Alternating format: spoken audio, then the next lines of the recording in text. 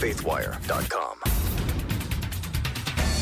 The Biden administration has paused its disinformation board, and the spin from the Washington Post in their article on it is something to behold. Today is Wednesday, May 18th, 2022. I'm Dan Andros. We'll have that top story and more on today's 4 and 3 podcast from CBN's Faithwire. You can subscribe to us on iTunes. If you haven't yet, go ahead and do that right now. We'd love to have you with us each and every day as we go through the news of the day from a Christian perspective. With me today, as always, Tré Goins-Phillips, Billy Hallowell, also from CBN's Faithwire.com, with a look at what's coming up on the pod today. What's going on, guys? Happy Wednesday. It's the news of the Cray. News of the Cray on a Wednesday. On Hump Day. There's no shortage of it. There never is. Yeah, That's true. So what do we got coming up? Well, I'm going to be talking about a brand new survey that has a shocking stat in it. It shows the percentage of American pastors who hold to a biblical worldview and those who don't. So we'll talk about that. And I'm going to be talking about a rattled mom who was very emotional appearing at a school board meeting in Las Vegas. Her mic was cut off when she shared the assignment her teen daughter was allegedly forced to memorize and recite in class. Unbelievable. Lack of self-awareness levels off the charts on that by that board. They're not realizing what they had just done, essentially proved the mom's point. And they didn't even realize they did that. So that's amazing. Looking forward to that one. Of course, today, guys, big story, the primaries in Pennsylvania. Here in my state, we've got Dr. Oz and McCormick in a neck and neck. They're going to have to go and count up every vote that's remaining out there, all the absentee ballots, things of that nature, mail-ins that haven't been counted yet. So they're still adding all that up, but it's very close. And so we'll see the results there, and you can check out all the results from the different big races around the country at cbnnews.com. We've got all the coverage there. But we are going to start here, guys, with the breaking news today that the Biden administration has paused its disinformation board shortly after it actually was announced. So back on April 27th, DHS, they announced this creation of this, the very first Disinformation Governance Board.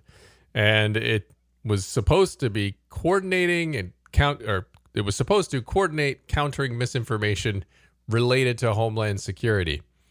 And so there was controversy with Nina Jankowicz, who was 33 years old and was tapped to head this disinformation board. Of course, a lot of people pointed out that it was a little too on the nose for the Ministry of Truth from George Orwell's 1984.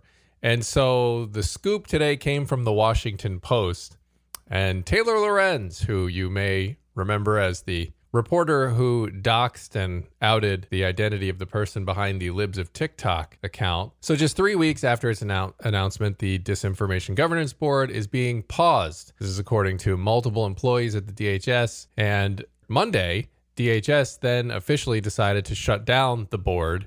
This is still not public, but according to sources close to the situation, according to this Washington Post report. And Jankowicz herself was pulled into an urgent call with DHS officials who apparently gave her the choice to stay on, even as the department was saying that they're not going to be doing this work anymore. And any group that was in the DHS focused on misinformation or disinformation or quote unquote malinformation, that work has been suspended while they review this. And so here comes some of the Washington Post spin. They said, Nina Jankowicz has been subjected to unjustified and vile personal attacks and physical threats. And she hasn't spoken publicly about her position since the day it was announced. And it says, Jankowicz's experience is a prime example of how the right-wing internet apparatus operates, where far-right influencers attempt to identify a target, present a narrative, then repeat mischaracterizations across social media and websites within the aim of discrediting and attacking anyone who seeks to challenge them. It also shows what happens when institutions, when confronted with these attacks, don't respond effectively. So I found that particular spin, which is kind of laced throughout this article. Not going to read the whole thing, just some portions of it here. Quite interesting, because at no point does Taylor Lorenz mention anyone on the left doing that. She just talks about, oh, someone on the right posted something and it went viral, and as if it's this completely manufactured thing and there's no validity behind the complaint or not. Could it be possible that people just don't want a ministry of truth, so to speak, and that it actually resonates with people, and that is why it's going viral? She acts like it's just completely manufactured and there's just a couple of right-wing nutbags who say it's bad, and then that's the only reason this thing is being opposed. Not that actually people are opposed to this idea because they see the obvious problems with it.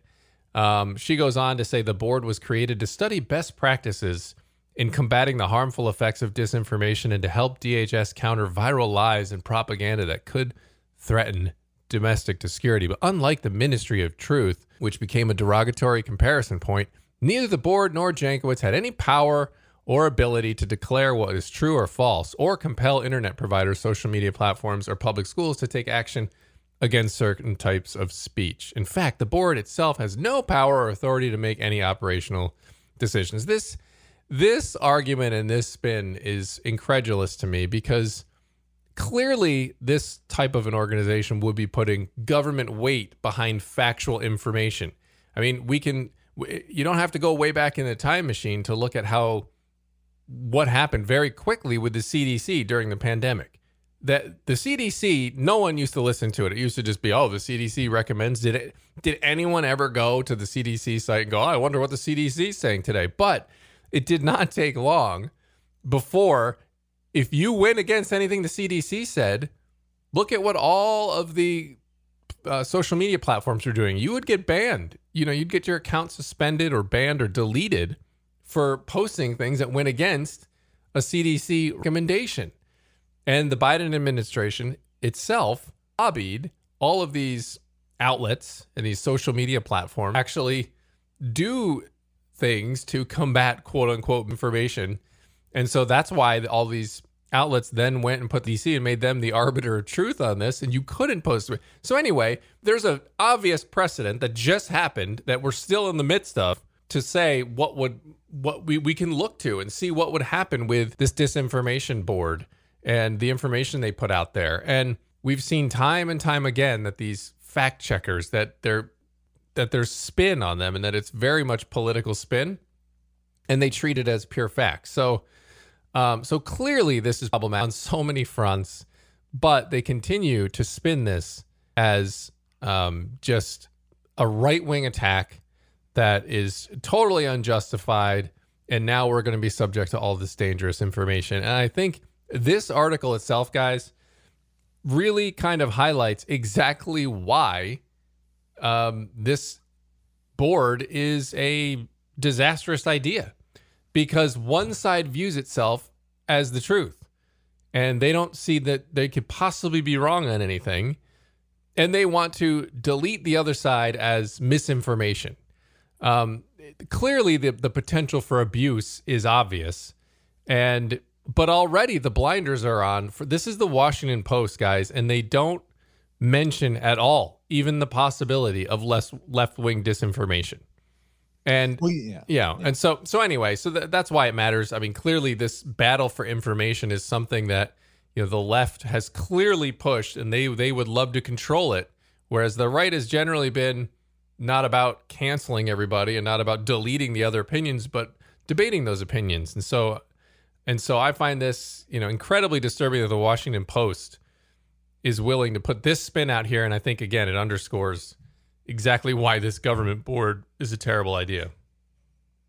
Yeah, and I think it's interesting in her piece talking about, information being peddled and perpetuated and put out there that's untrue. When we looked at that Libs of TikTok thing, how many times did they say that they gave no personal information out when they very clearly linked in the original version? I mean, it's what's so crazy about this particular reporter / commentator, because that's what she essentially is that she has no self-awareness. Everything she's accusing the other side of, she appears to be doing repeatedly, including acting as though this is some sort of insane thing that people would be concerned. If Donald Trump created a ministry of truth. Oh my goodness. Can you imagine the meltdown that these people, and rightfully so, I think anybody should be having a meltdown when the government's going to come in and say, we're going to be the arbiters of what is true, when you have children who are middle school students being purportedly punished for using the wrong pronoun. I mean, go across the line here when the government steps in with a standard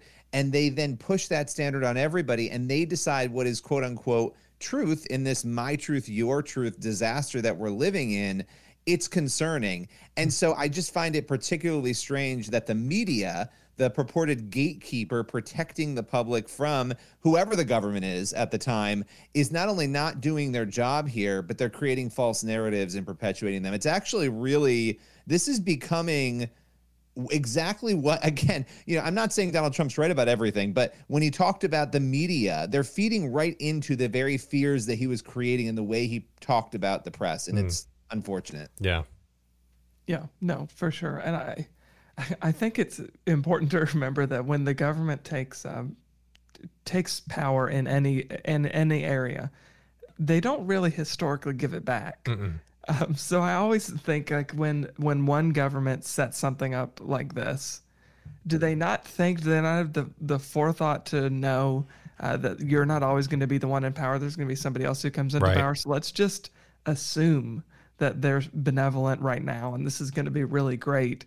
It's not like this is going to go away. There's going to be new people who come in, and couldn't they use it for nefarious reasons to quash criticisms of the government that they don't like, whatever. So I just think there are so many more red flags than benefits to something like this that it's bizarre to me that more people aren't outraged. But, I also think people aren't told to be outraged like they would be, as you said, Billy, if it was a Republican, and certainly if it was Donald Trump's administration who did something like this.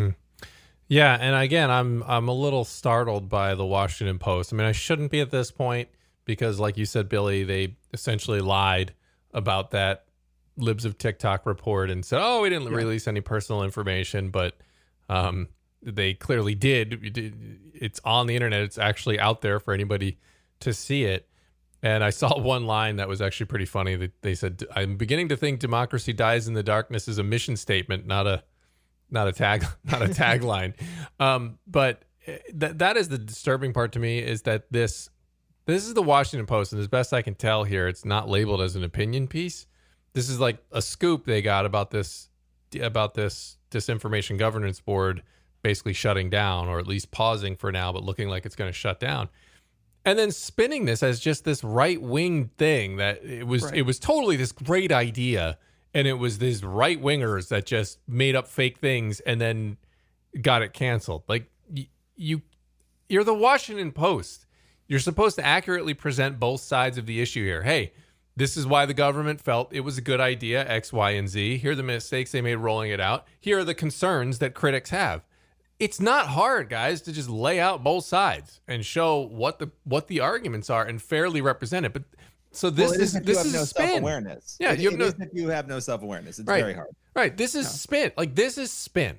This article is completely spin. She portrays this Nina Jankowicz person as just a nonpartisan person who just wants to fight disinformation. Just stop it. She is too. You didn't know? I mean, she went after an account. I mean, we know the story with Libs of TikTok. Again, everything she's claiming in here, the right wing just picks something, they pick a target and they go after them. What was the Libs of TikTok thing? They went after a target. They picked a target and they went after it. So again, if you want to defend that, that's fine. But to then go out and create this false narrative, and really what is so dangerous about this, and I always say this about media bias, when you allow your bias to overtake your coverage and they all just merge into one thing, the public is not going to trust you when something big happens and when we actually need information. And we've seen this happen already. I mean, the things about COVID and other things that were legitimate and needed to be put out there, if there's another pandemic, good luck getting anybody to trust anything the government and the media are saying. And that's the real danger of media bias.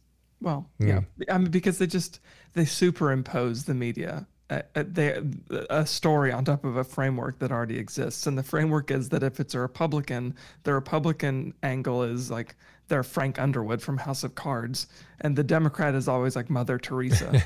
So it's like, and then they just fit whatever the story is of the day into that framework. So yeah, not surprising from the Washington Post, unfortunately. Yeah, indeed. All right. Well, let's head on into story number 2. All right, story number 2. So preachers who hold to a biblical worldview are apparently in the minority. So a shocking new survey from researcher and pollster George BARNA of the Cultural Research Center at Arizona Christian University found that just 37% of American pastors hold to a, quote, biblical worldview. BARNA, speaking of the survey results, said that this is another strong piece of evidence that the culture is influencing the American church more than Christian churches are influencing the culture. The research indicates that Americans are more likely to experience a positive impact on their worldview by hanging out with spiritually active, engaged conservative Christians than they are by being in the presence or under the teaching of pastors. For the most part, BARNA explained, people largely form their perspectives on the world before they reach the age of 13 years old.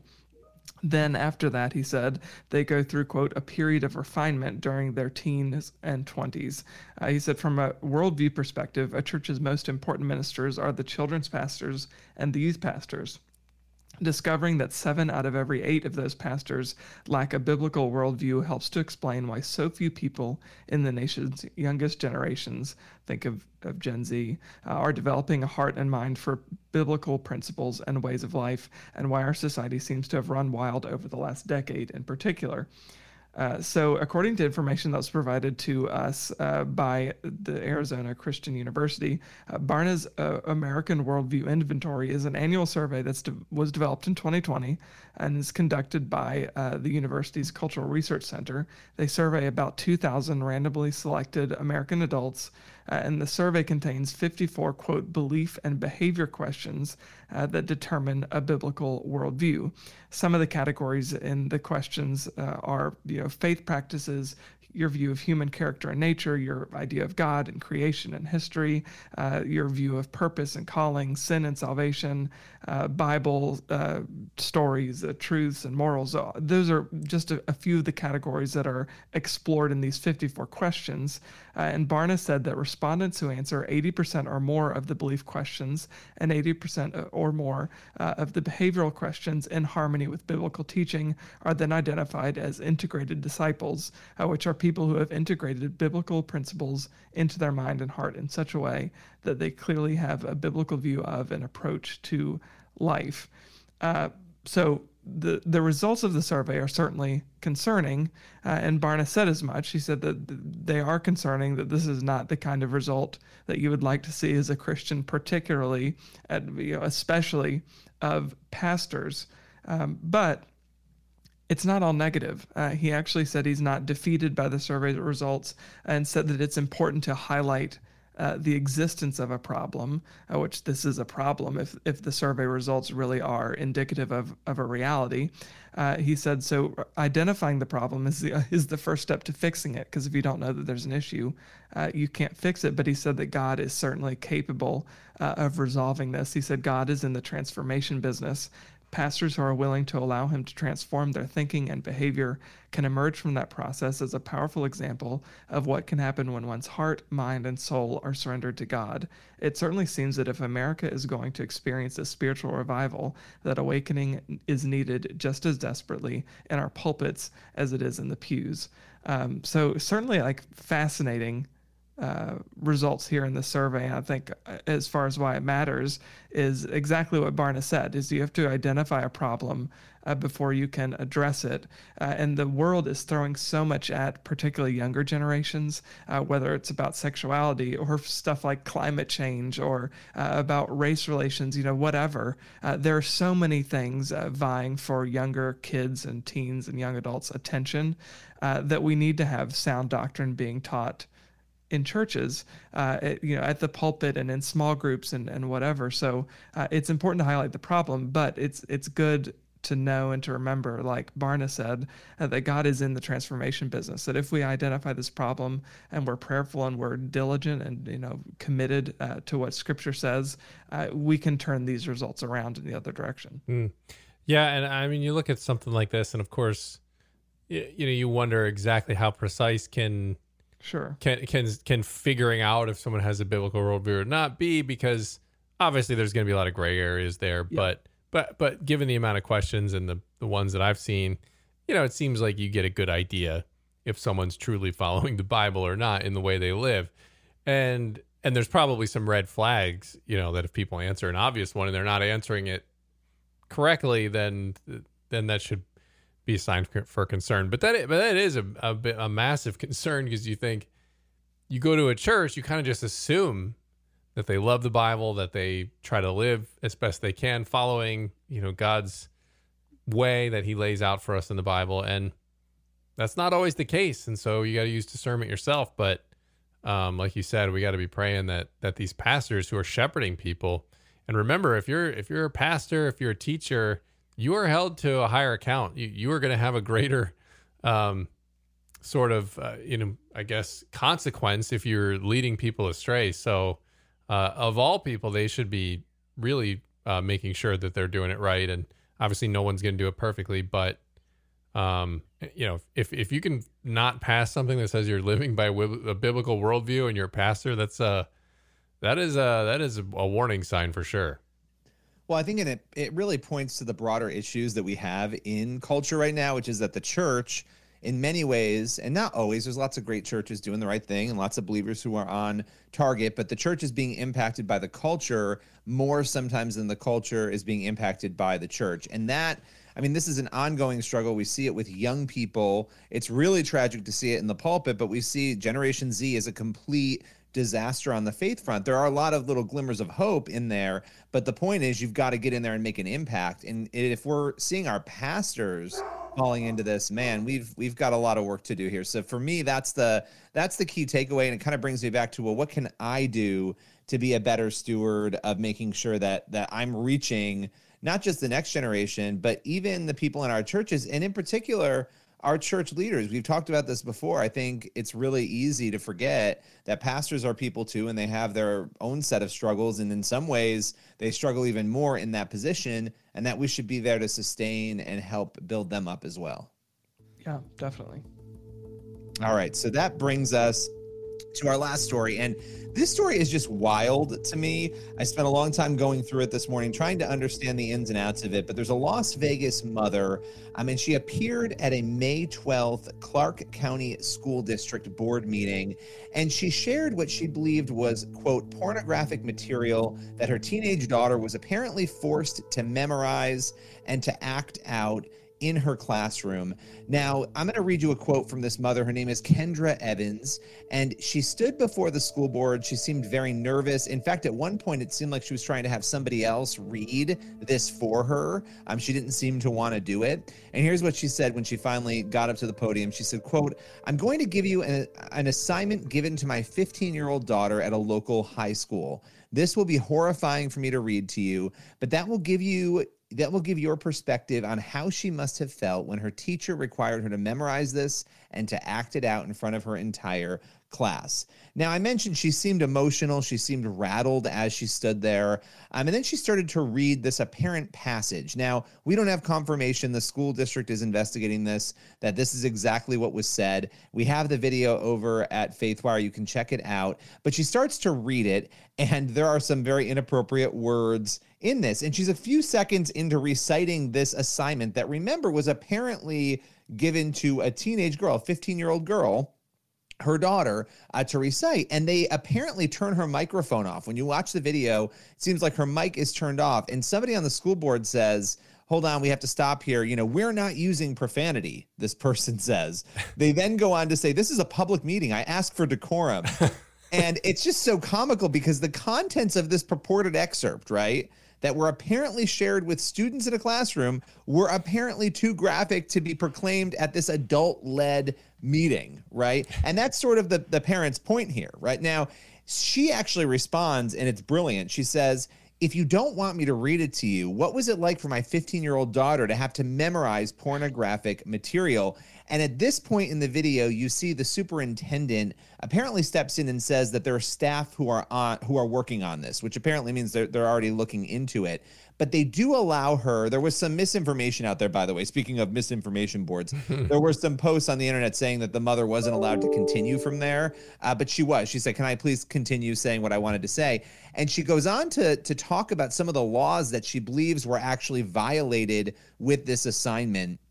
She talked about one statute that makes it a crime for a person to knowingly use, encourage, entice, or permit a minor to be the subject of a sexual portrayal in a performance. So she talked about just some of the laws she thought were violated. She said that her daughter was obviously the daughter came home and talked to her mom about it. The mother went and met with the district. And according to the mom, and again, we don't know, this isn't confirmed, but the school district said they blamed the daughter for not saying no to the assignment, according to the mom. And then she went on to say that she had another meeting. She reached out to an advocacy group and met with a regional superintendent, and that meeting was much more productive. She said, quote, "Teachers are in a position of power. Educators must understand the laws about sexual abuse." But I want to note one other thing that I thought was interesting about this mom. She went on to say, look, my daughter loves this teacher. She raves about this teacher, and our family is not looking to get the educator fired. That is not our goal. They just want to deal with the scenario. Her daughter is shaken up by it.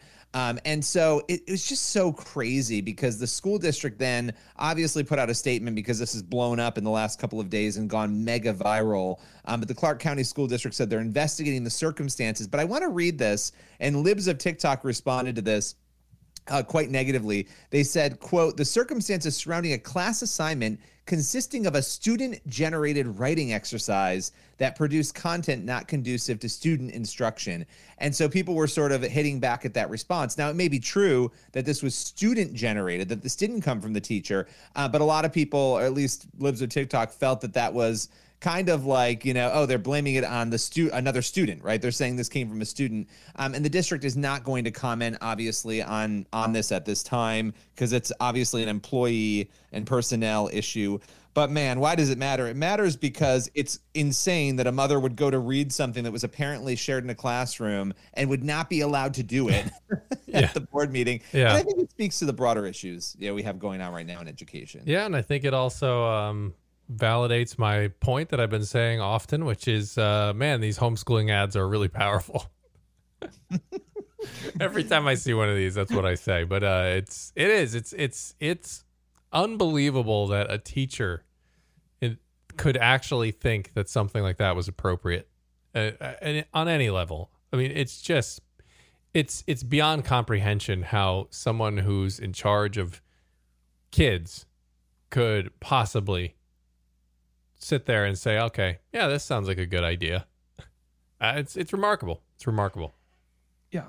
I mean, you just can't overstate the irony of parents who get up and read something and then they're reprimanded for reading it because it's inappropriate. I mean, like, I think that it's happened in Fairfax or Loudoun County several months ago. It might have happened in both, but there's one clip that I'm thinking of in particular, and I can't remember which county it was in, that the mother started reading out of the book, and the school board member told her to stop and specifically said, "You can't read that because there are children present in the gallery." And I thought, yet they don't a child who's in elementary school could go and pick this book up, and would be encouraged to do that. Yeah.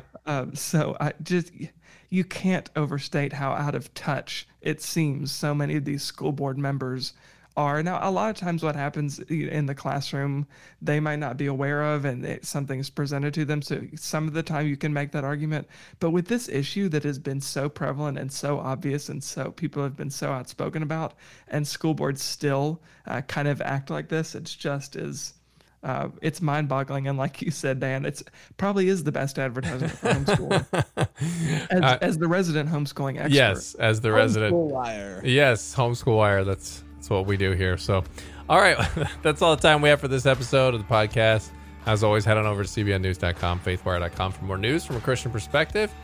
And Lord willing, and that creek don't rise. We'll be back here tomorrow with more on Friday Junior. See, we're over the hump. We're past halfway, kind of. Almost. Maybe. News of the Cray. More of it tomorrow. God bless. We'll see you then.